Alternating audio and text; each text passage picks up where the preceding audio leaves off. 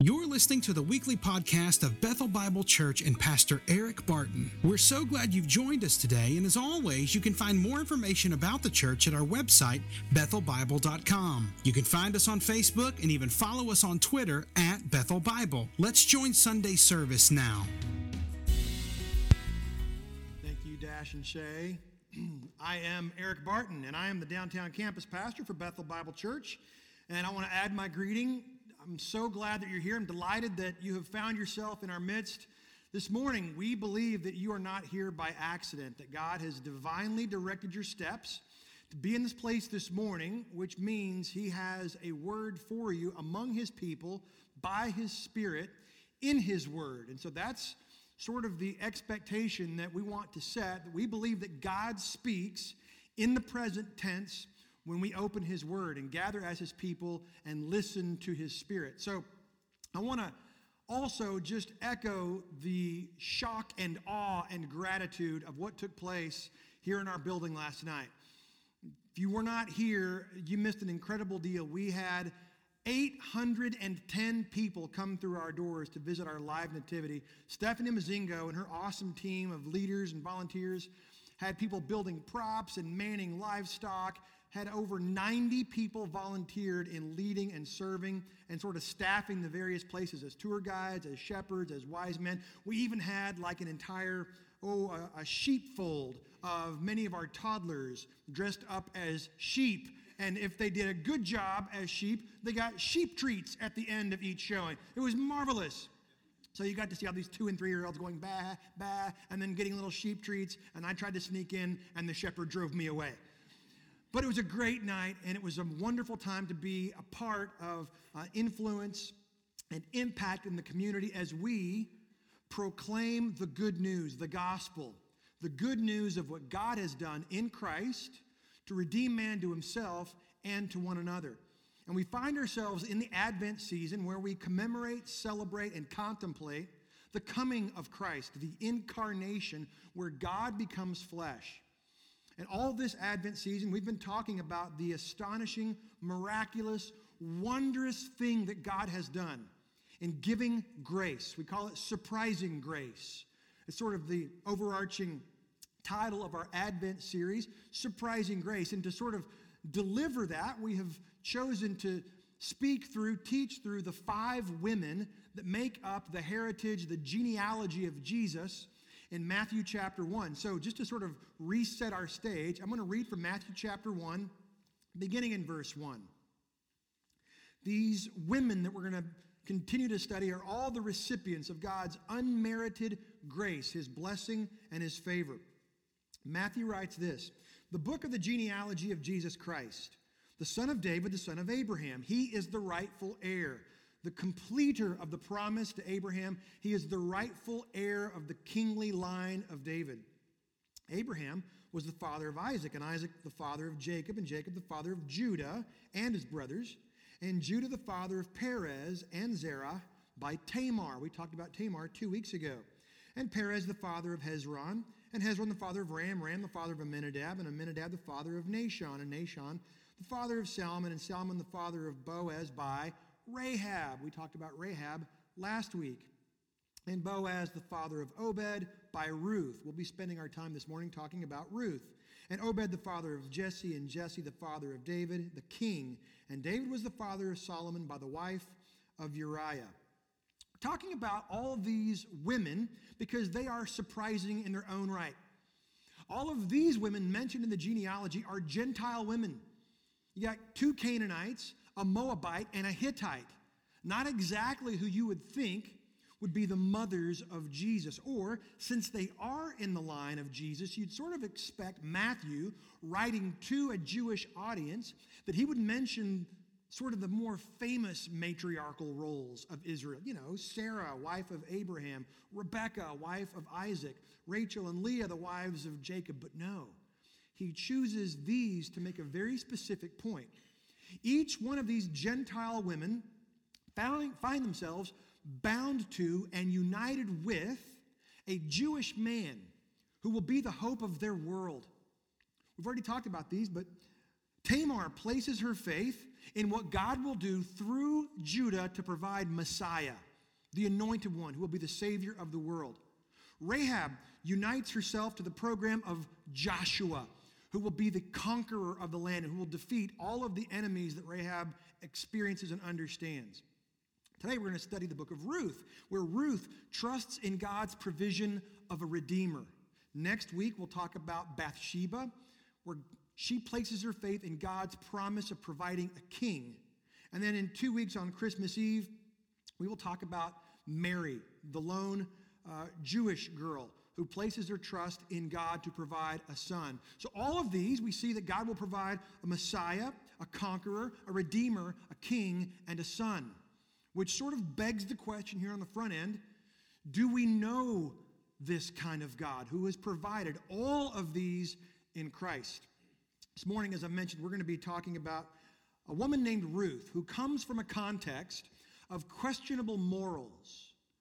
But the good news of the gospel is that morals, good behavior, never saved a single human soul. Not one, not ever.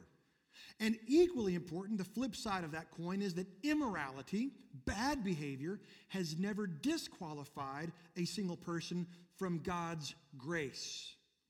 All of us are within reach. In fact, that's sort of the big idea, the takeaway for our entire Christmas series, is that sin, although it be a huge deal, sin is no match for God's grace. Sin is an enormous problem. It is the root of all the error and evil in the world, and yet it is no match for God's grace. So I'm going to ask you, if you would, please, to turn with me to the book of Ruth. Joshua, Judges, Ruth in the Old Testament. The book of Ruth, now I want to give just very briefly, to give us sort of an on-ramp and some context into the book of Ruth.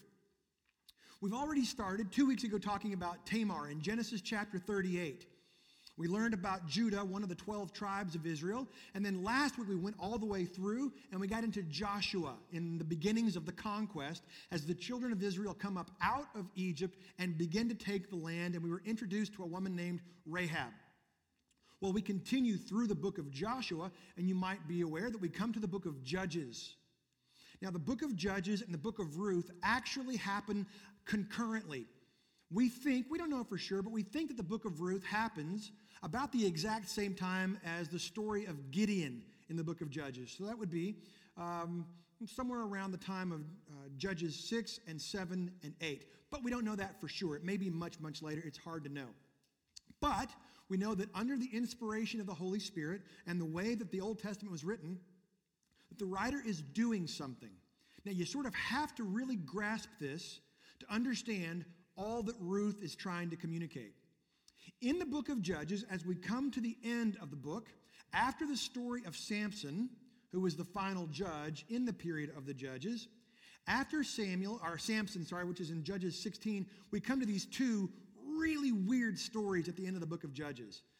They're really bizarre and hard to understand. In chapter 17 of Judges, we're introduced to a man named Jonathan, whose father is Gershom, whose father is Moses. So this is Moses' grandson. And what we find right away is that the entire nation of Israel, by the time of Moses' grandson, has gone completely off the rails. They are apostate, they have departed, they have completely left covenant faithfulness with God. Because Moses' grandson, Jonathan, has hooked up with a guy named Micah. And they have left Bethlehem, where they were living, and they traveled way up north, and they began to engage in pagan idolatry, and they started to mix that idolatry with the worship of the one true God. And so they even created a temple way up in an area called Laish, which is now called Dan, and they even made a temple, and they were conducting actual sacrifices there. It's a complete abomination. It's a very bad thing. They've left Bethlehem, and they went and practiced idolatry. Well, the next story gets even worse. We're introduced to a traveler who comes through Bethlehem, and he's escorted by his concubine. Now, a concubine is more like a business relationship. He gives her protection. She gives him offspring.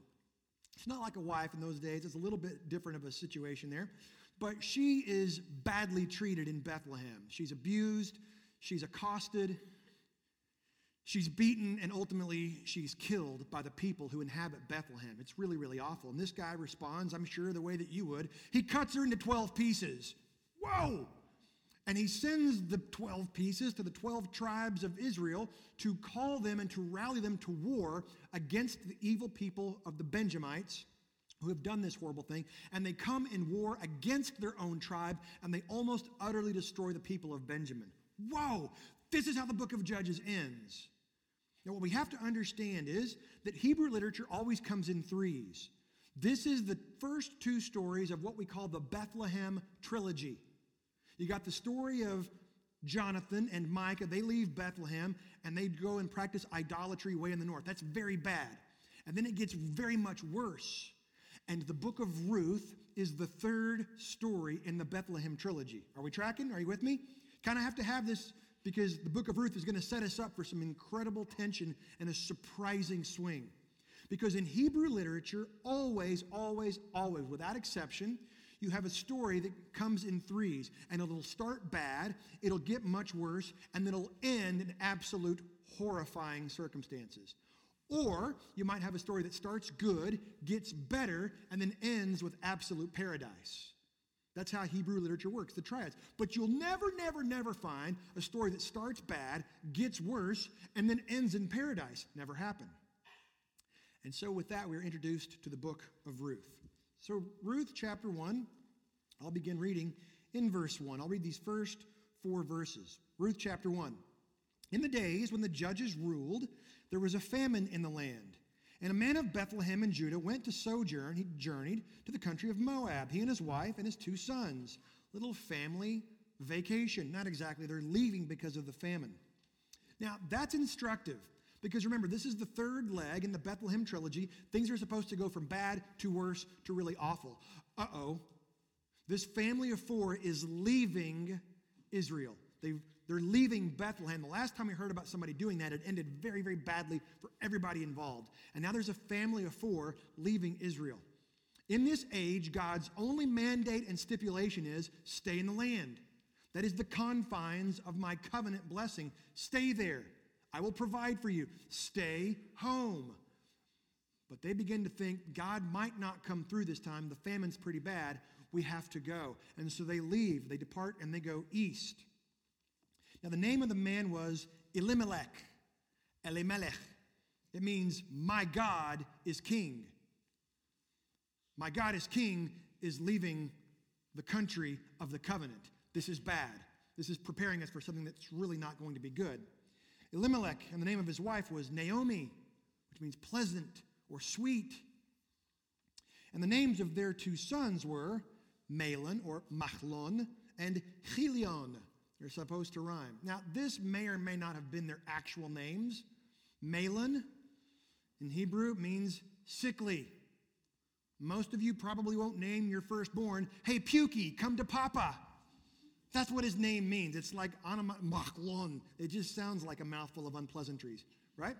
His name is Pukey, sickly, weakly.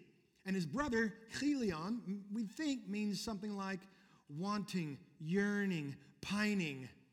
He's kind of a sissy. This is probably not what you name your kids, but these are what these 2 people's names are.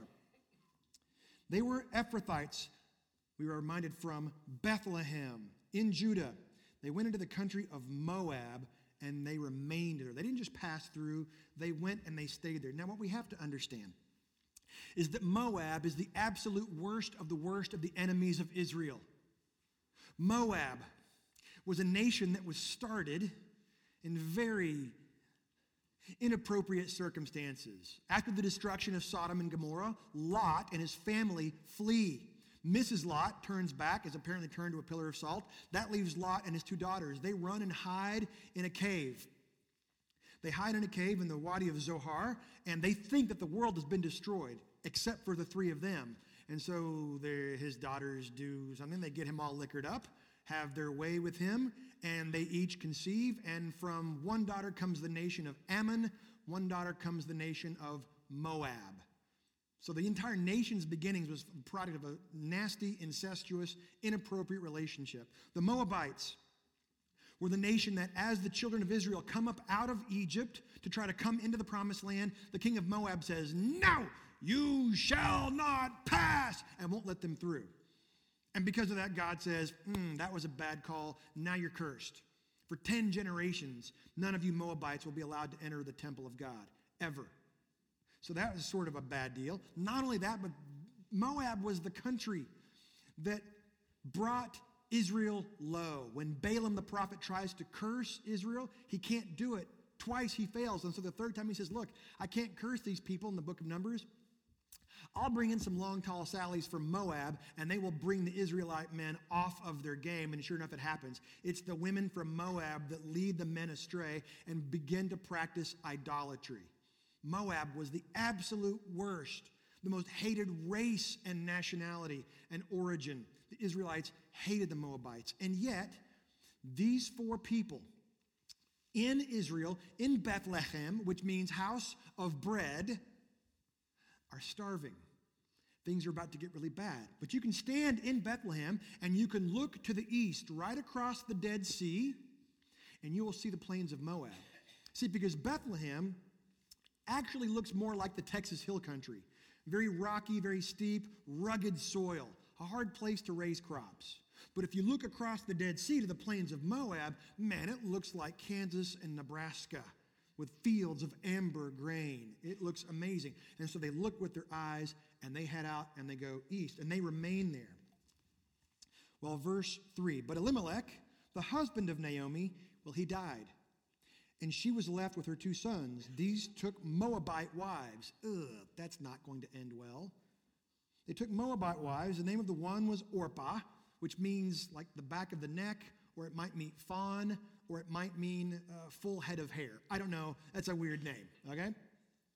And the name of the other was Ruth, which means friend or companion. We'll find out in chapter 4 that Ruth is actually married to Pukey, and Orpah had been married to Wanting, okay? So what could possibly go wrong there, right? They lived there about 10 years, and neither of them has a child. Well, we'll find out later on is that both Machlon and Chilion also die. And so Naomi is left, the one Jewish woman, with 2 Moabite daughters-in-law, none of which have children, and she is left absolutely destitute and desperate. We have to understand, in our day and age, a widow was the most helpless and vulnerable person in society. She has no way to provide for herself, no lineage, no heritage that will come after her and look after her. And so she is desperate. And so she tells Orpah and Ruth to go back to Moab. Go back. And may Yahweh bless you. At least Naomi has kept her faith. She does not say, you go back to your homes, and may Molech and Chemosh, may they bless you. No. She says, if you're going to make it, Yahweh is going to have to bless you. Go back. And you know the story. Perhaps you've heard it. Orpah and Ruth say, no. They lift up their voices and they wail and they cry. They say, no, we want to stay with you. Because what else are we going to do? And she says, no. Go back. It's terrible advice. Finally, Orpah says, okay, I've had enough. I'll go back. But Ruth says, I'm not going to hear this anymore. Your God, Yahweh, the covenant-keeping name of God, he will be my God. This is an astonishing confession. This pagan, Canaanite, Moabite woman rejects and renounces the gods of her nation, Chemosh and Molech, and she says, Yahweh will be my God, and the people of Israel will be my people. Naomi says, I guess I'm not going to hear anything other than this.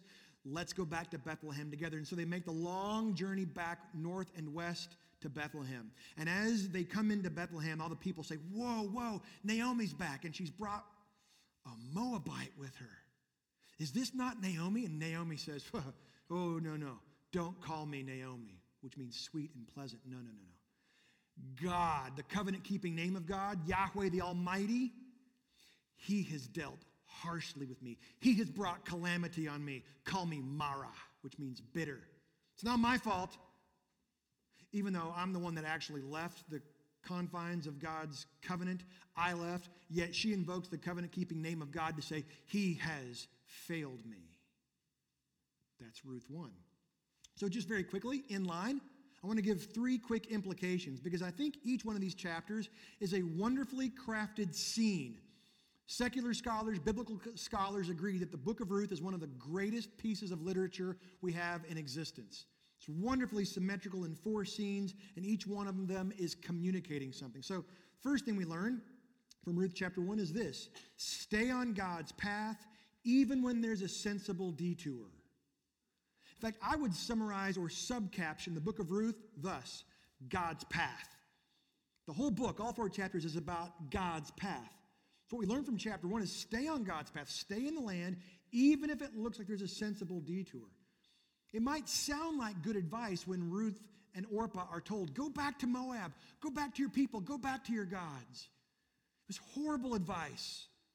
Because you see, Ruth and Orpah, for whatever reason, for 10 years had not been able to conceive. And I'm sure they prayed and I'm sure they pined for a child. But in Moab, Chemosh, the god of the Canaanites, demanded the death of the firstborn. Horrifically, they would take the firstborn child and they would roast him alive in a brass bull on the fire. Horrible. So we think, oh yeah, Naomi's being nicely pluralistic, and just you go back to your folks, I'll go back to my folks. No, that was terrible advice, because if Ruth is able to remarry and have a child, that child will die in a horrific way. It's bad advice. So stay on God's path, even when there seems to be a sensible detour. Number 2, stay on God's path, even when it seems to lead nowhere. We don't see all of the scenarios and all the circumstances that God in his sovereignty has worked out. I'm sure that Naomi thought she was going back to an early grave and a life of shame and scorn. She had no idea the providence and the blessing that God had in mind. Number 3, stay on God's path. Be mindful of the companions that God sends for your journey. Naomi tried as hard as she could to get rid of Ruth. Oh, the embarrassment of walking into town with a Moabitess. Oh, you're going to be a burden. What am I going to do with you? But she had no idea that God had provided a very unexpected companion for the journey. And perhaps some of you in your life, someone has come alongside that you would never have picked. If you're the captain of the dodgeball team, you don't choose that one. But be mindful, be aware. Perhaps God is bringing someone into your life that you would not select on your own to be the blessing that transcends anything you can imagine or expect.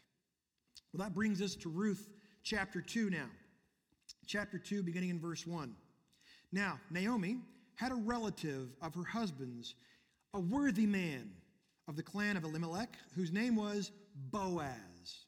Now, what we're told is that he is a worthy man. My translation says, your translation might say, a man of means, a man of valor, a man of value, a man of nobility. This word is really hard to translate. It's 2 words put together. Boaz is Gibor Chayil. He is a man of valor. He's a hero. He has wisdom. He has wealth. He has nobility. He has notoriety. He's a good guy. He's a stud. He's upstanding in his community. But oh no, remember, this is the 3rd leg of the Bethlehem trilogy. This is the last hope of somebody decent in the world. Is he going to turn out to be a knuckle-dragging evildoer? I guess we'll have to see. We're told about this Boaz that he has great reputation and renown. He walks through his field and he greets his harvesters and his gleaners. And he says, Yahweh be with you. And they say, and Yahweh be with you. They greet him. He's a robust, kind of a get-her-done kind of a guy.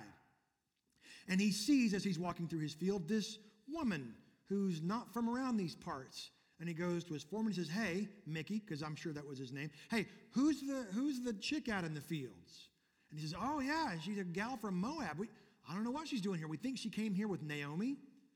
She asked if she could glean in our fields, and we said yes, because that's the law and the custom of the day. You leave the corners of your fields ungleaned, unharvested, so that the poor can come and get from the corners and be fed. It's God's social services program. You leave the corners and the poor can come. And Boaz says, Then make sure she stays close to the other girls and to you, and do not touch her. And then he repeats himself, make sure no one lays a finger on her. Why does he have to say this? Because she's in danger. She is a Moabitess. If anyone harms her, there are no consequences. She's barely even a human in those days. Now, that's astonishing when you realize that it's Naomi, her mother-in-law, that says, yeah, get out there, go glean for us, with no real regard for her safety. She was in peril. She was a hated Moabitess. She could have been picked off and abused and harmed or worse very easily. But Boaz has to tell her twice, stay close. No one's going to harm you. Stay close. No one's going to harm you. She's invited to come and have a meal with him. She is invited to dip her bread in the wine, which is an extension of grace and a very grand courtesy. And he gives her roasted grain to eat until she is fully satisfied. This is not a courtesy you typically extend to a foreign woman. Well, she responds because she recognizes his kindness. In Ruth chapter 2, verse 10, then she fell on her face, bowing to the ground, and said to him, why have I found favor in your eyes that you should take notice of me, since I am a foreigner? But Boaz answered her, all that you have done for your mother-in-law since the death of your husband has been fully told me, how you have left your father and mother and your native land and come to a people that you did not know before. Yahweh repay you for what you have done, and a full reward be given you by the Lord, the God of Israel, under whose wings you have come to take refuge. That is super significant. Then she said, I have found favor in your eyes, my Lord, for you have confronted me and spoken kindly, or comforted me and spoken kindly to your servant, though I am not one of your servants. Now, this is really astonishing. He says that you have come, and God, the covenant-keeping name of God, Yahweh, my God, wants to give you protection, wants to give you place, wants to give you identity. He wants to spread his wing over you. Boaz uses the word kanaf. God wants to spread his wing over you like a hen takes care of her chicks. God wants to bring you in and comfort you and provide for you. Now that's an amazing foreshadowing. As we get to the end of the Old Testament, we meet a prophet named Malachi. And in Malachi chapter 4, verse 2, we are told that there will one day be a Messiah that will come, and he will rise like the sun, and he will have healing in his wings, the kanaf. And then we get into the Gospels. And in Luke chapter 8, we're told a story about Jesus walking through the streets of Capernaum, and a woman who has been bleeding for 12 years, hopeless and helpless, reaches out and touches the hem of his garment, which is called the kanaf. What is foreshadowed in the book of Ruth by Boaz, foretold in the prophet Malachi, the gospel writers tell us Jesus is the one who brings healing in his wings.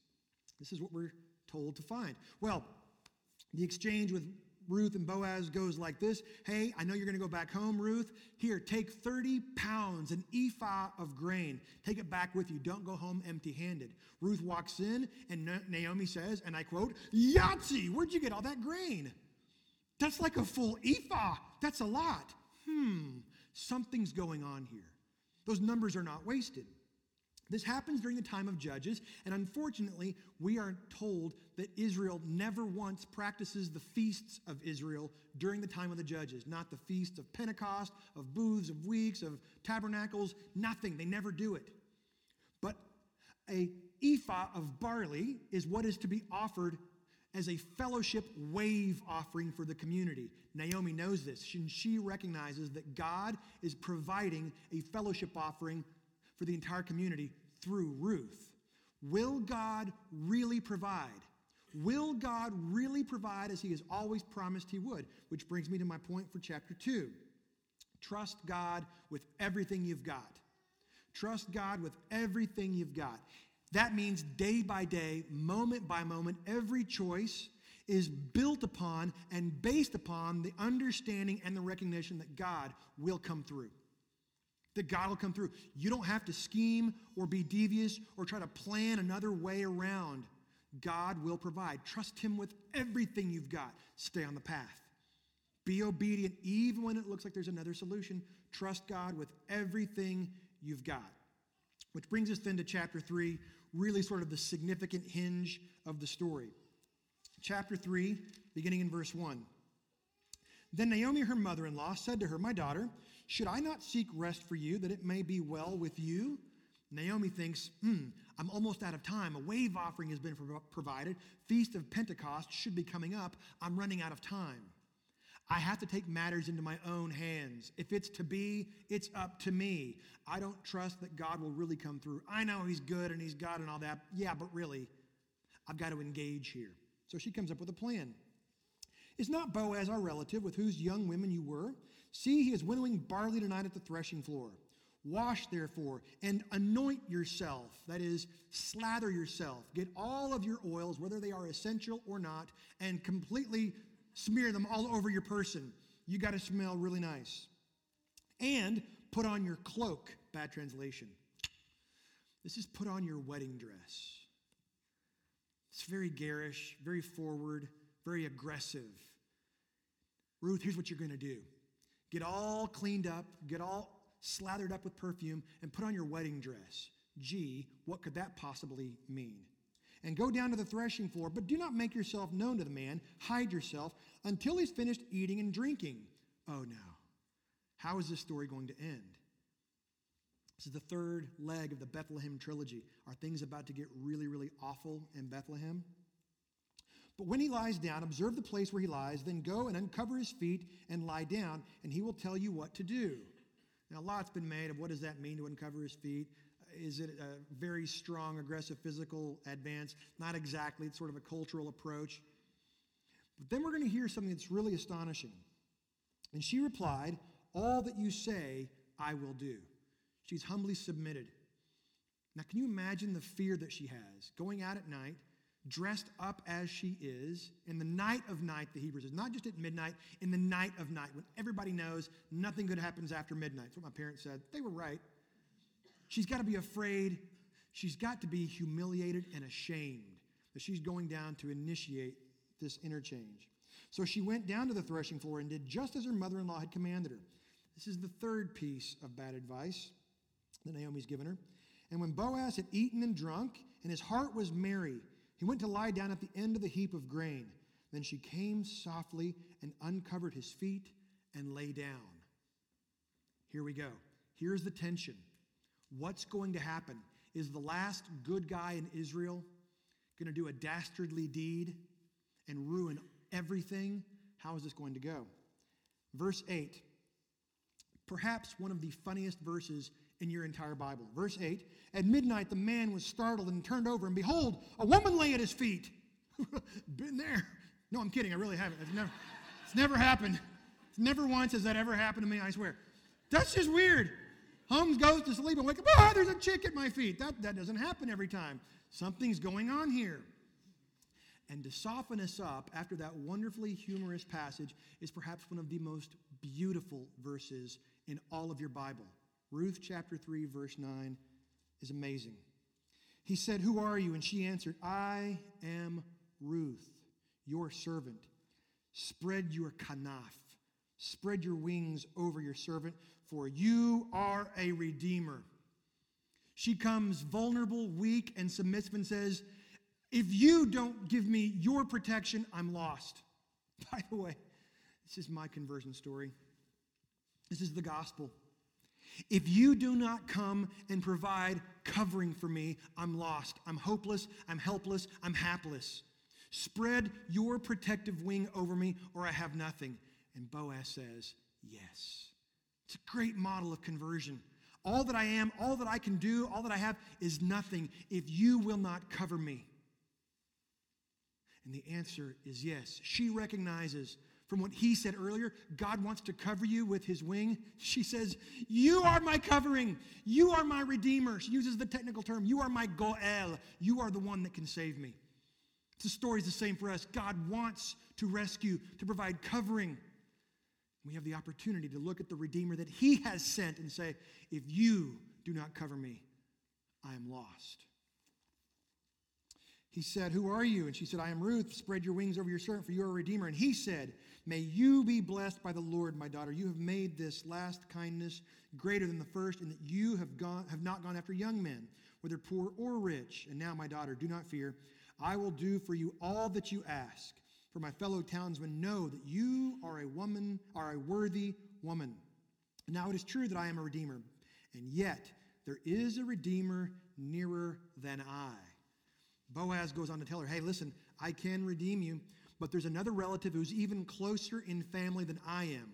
Stay here. Nothing's going to happen.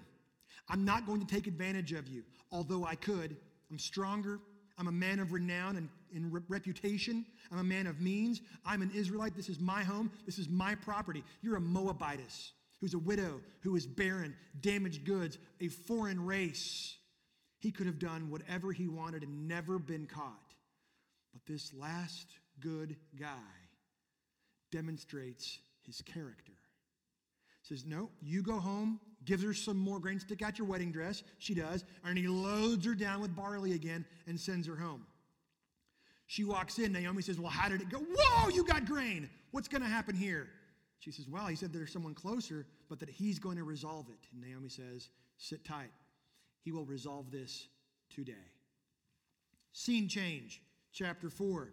Here we go. Now, Boaz had gone up to the gate and sat down there. Why? Because that's where the elders, the leaders, the rulers, the men of importance and influence, it's where they sat. He sat down at the gate, and behold, the Redeemer of whom Boaz had spoken, he came by. So Boaz said, turn aside, friend, sit down here. And he turned aside and sat down. This verse is packed. This is the one guy in the entire book who is not named. Even Pukey and Wanting are named in this book. Even full mane of hair is named in this book. But this guy's not named. Boaz literally says, hey, Poloni Almoni is the Hebrew. Yo. Poloni Almoni. It's, hey, you, what's your face? Come here. It's so-and-so, the nameless one. And we're being told that this guy is going to earn his namelessness. Here's the deal.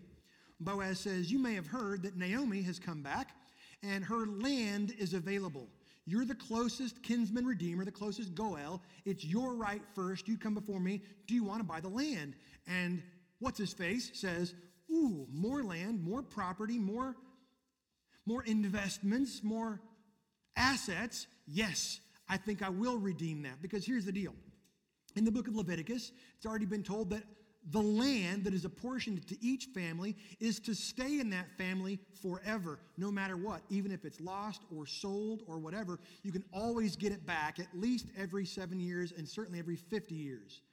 And so to give Naomi a heritage and a lineage, she's able to get that land back if someone purchases it for her. And then they sort of share that inheritance. And he says, yes, I'll do it. And Boaz says, great, then you redeem it. Oh, but one more thing. I may have forgot to mention this. It comes with a Moabite. Yeah, did I not mention it? Yeah. It comes with a Moabite. Her name's Ruth. Yeah, she's a widow. She's from Moab, so she's one of them. Oh, and she's barren. And she's from the most hated race in all of Israel. We hate her. But she's going to be your wife, so sign here, press hard, third copy's yours.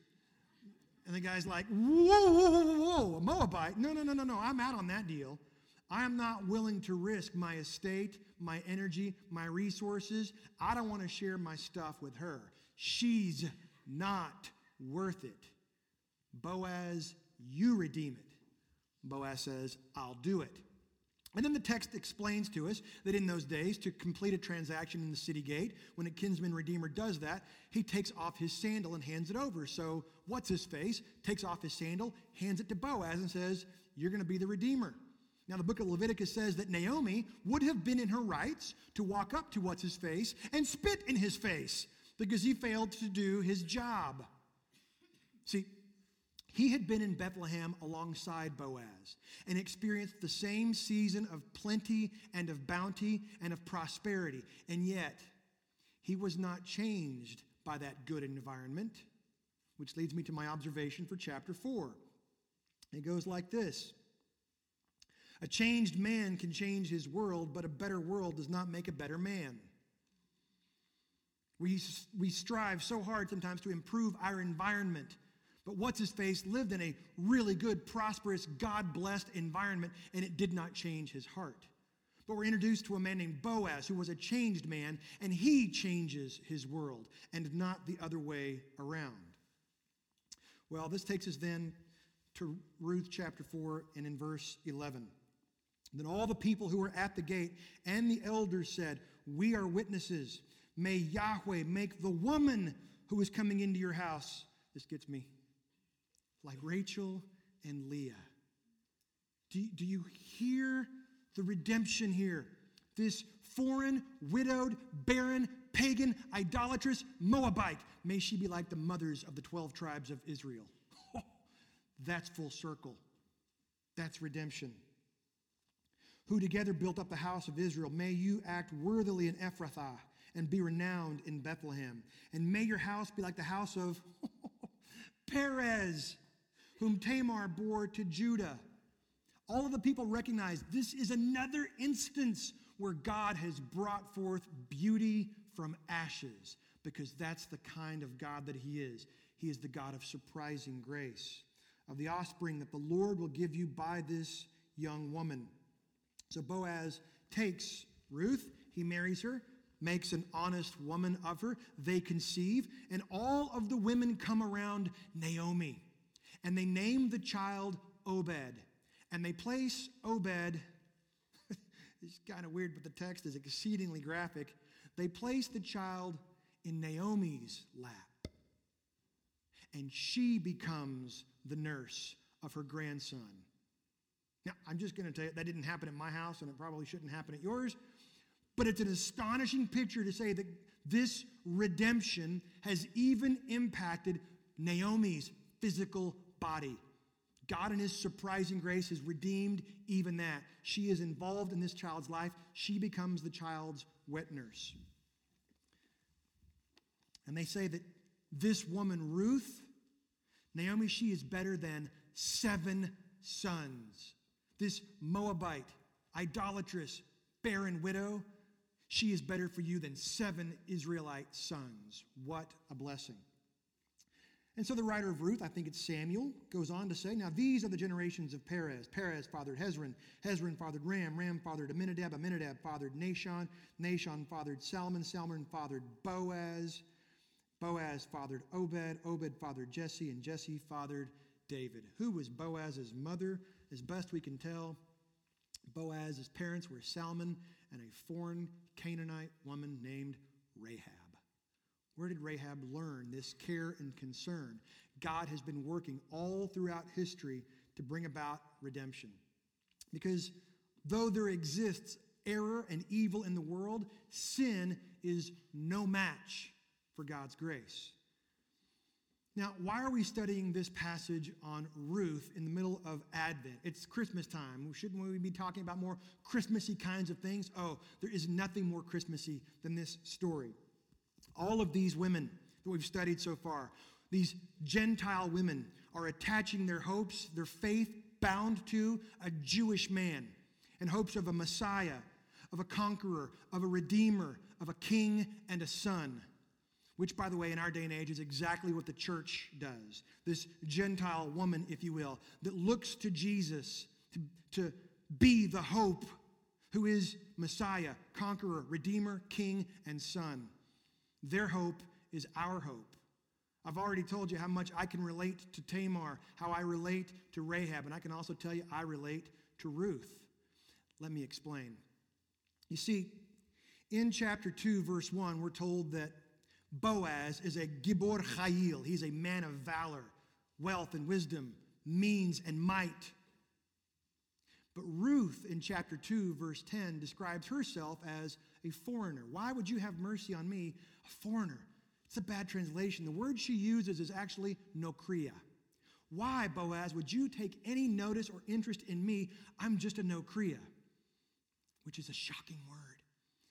You see, in the Hebrew canon of Scripture, not in our Bibles, but in the Hebrew Bible, it goes like this: Joshua, Judges, Proverbs, Ruth. In Hebrew Bible, the book of Proverbs comes before the book of Ruth. And all through the book of Proverbs, King Solomon writes to his son and says over and over again, beware the adulterous woman. Beware the woman of questionable repute. Beware, beware, beware. All through Proverbs, particularly in chapters 6 and 7. And the word is nokria. Beware the nokria. Beware the nokria. You have to watch out for the nokria. And then we get into the third leg of the Bethlehem trilogy, and we meet a nokria. How is this going to go? She even calls herself a nokria. But you also might know that at the end of the book of Proverbs, the final chapter is chapter 31. And we're introduced to what we call the Proverbs 31 woman that I think Solomon is writing about his own mother. And that woman is described as Chayil, noble, worthy, valiant, honorable, noble. Boaz turns to Ruth in chapter 3, verse 11, and says, oh, no. You are not Nokria. I declare you Chayil. It's the same way Boaz is described. He imputes that to her despite all the evidence to the contrary. Which leads me to my final point. It goes like this. What your Redeemer says about you supersedes your history. And that's good news. See, that's justification, where God finds me guilty and declares me righteous. And he imparts and he imputes the character of the Redeemer. Jesus is Chayil. He is noble. He is courageous. He is confident. And he says, you, Eric, are a loser, but I love you, and I now impute this character to you. And I say, whoa. What about all the wreckage? What about all the sin? What about all my proneness to wander, to leave the God I love? And he says, I know. But what I say about you supersedes your history. That's the power of the Redeemer. And that's the surprising grace of Christmas. What a gift. Because I can look in my rearview mirror and see all of the wreckage that I have created in my own life and those around me. And yet, the voice of my Redeemer is stronger than my past. What a gift. I don't care what else you get this Christmas. Your wrong has been undone. Surprising grace. So if you're here this morning, I want to say Merry Christmas. And if you are still holding on to some hope that you yourself can scheme, devise, and accomplish your own confidence, courage, and competence, our Bible, what we believe is God's inspired, inerrant, authoritative word, says that you cannot, you will not. You cannot achieve your own standing before God. But the gift of Christmas is that the Redeemer, just like Boaz, has come and he's gone global. He says, I know about all your issues, all of it. Yeah, even that. I am willing to spread my wing, my kanaf over you, if you will have it. So I ask, do you believe? Would you unwrap that package this Christmas? I pray that you will have the courage to ask God if it's true that he sent his Redeemer to save you. And for the rest of you, perhaps you've been a believer for a very, very long time. I met a man this morning, and he said, today is my 80th Christian birthday. I've been a Christian for 80 years. And he started crying. He said, I love it. And this grace has never stopped surprising me. I wonder if you are still surprised by grace, and perhaps you have left the path. There's grace for that, and it will surprise you. Be shocked and awed all over again. And so, I want to leave us this morning with the same question that we ended last night's live nativity with. It's really only one last question. Do you believe? Let's pray together. Father, we love you, but not because we're so clever that we figured it out. It's because you loved us first in the midst of our sin and shame and error, in the midst of all of our widowhood and barrenness and idolatry and rebellion. You stepped into our midst because you looked at this Moabite and you said you're worth it. So, Father, I thank you for declaring worth where it did not exist previously. And Father, if there is anyone here this morning that does not know you, I pray, God, that you will move irresistibly by your Spirit and lead them into a saving knowledge of your Son, that they would have the submissiveness, the humility, the clarity, and the candor to ask for you, through Jesus, to spread your wing over them and to redeem them, to buy them back from the clutches of sin and death. And for the rest of us, Father, who perhaps have gotten stuck in the rut and the monotony of the season and of life, would you surprise us all over again that you are the God of second chances. You give grace and merit and favor where it is not deserved. And may we shine as the Christmas lights of the season. God, we love you because you first loved us. We pray all this the only way we can, in the power of your Spirit and in the name of Jesus. Amen.